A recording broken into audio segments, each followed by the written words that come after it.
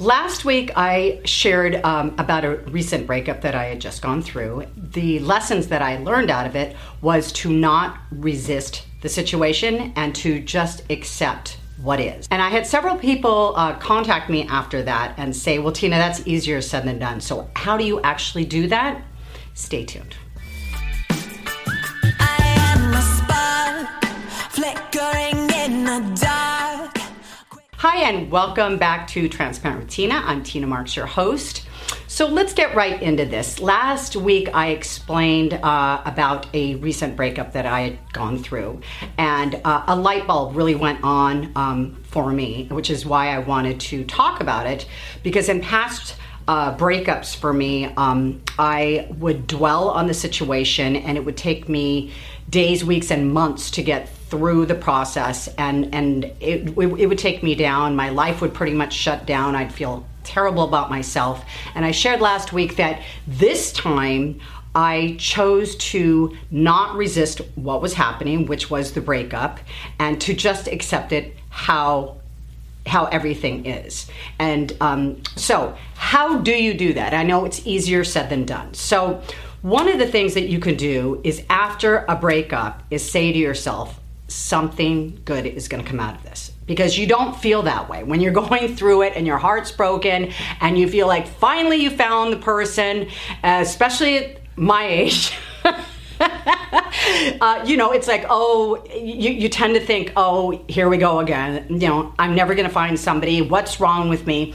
But if you concentrate on the lesson and you say to yourself, there's something good that's going to come out of that, then your mind starts to go in that direction rather than the what's wrong with me, what did I do wrong, and go back over the story. That one you go back through the loop, what did I do, and then you're trying to find the reason. And I've shared before that I can be very much like an attorney in that way, and I build this case, and now I figured out what happened, and you know what, then you go, but you really don't know what happened because you can't really confirm it, and I used to be so big on closure. I need closure from the situation. And guess what? That's a big waste of time because you know what? Unless the other person is going to come forward and give you that closure, you're wasting your time, which is the most precious thing that we have, is our time. That's the most valuable thing that we have. So first thing is, say to yourself, something good is going to come out of this, okay? Second thing is get in action, get busy, okay? And you can change your feelings. When you change your thoughts, you change your feelings. So instead of saying, what did I do wrong?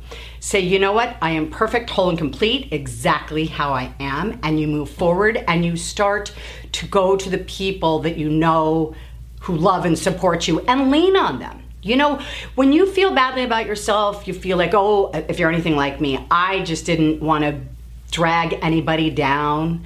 Well, sometimes you need to vent, and other times you need really true friends that give you a kick in the ass and say, okay, you've cried long enough, and get back on it. You can't be pitiful and powerful at the same time. It's absolutely impossible. So really the choice is yours.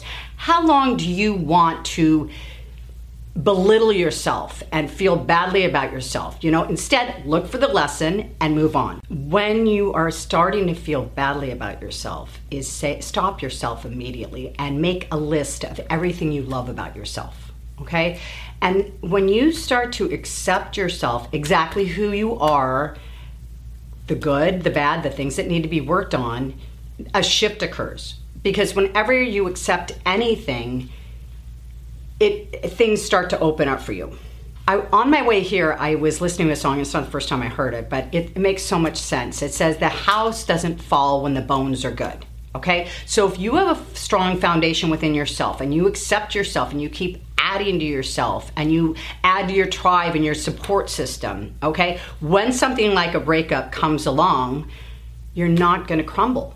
The reason we crumble is because we don't have enough self-love, we have not given ourselves enough self-nurture, and we don't have a strong enough support group. So I'm not taking the pain away from a breakup, but these are just some tips that I would like to share with you, because anything that I learn is all info that I'd like to share with you.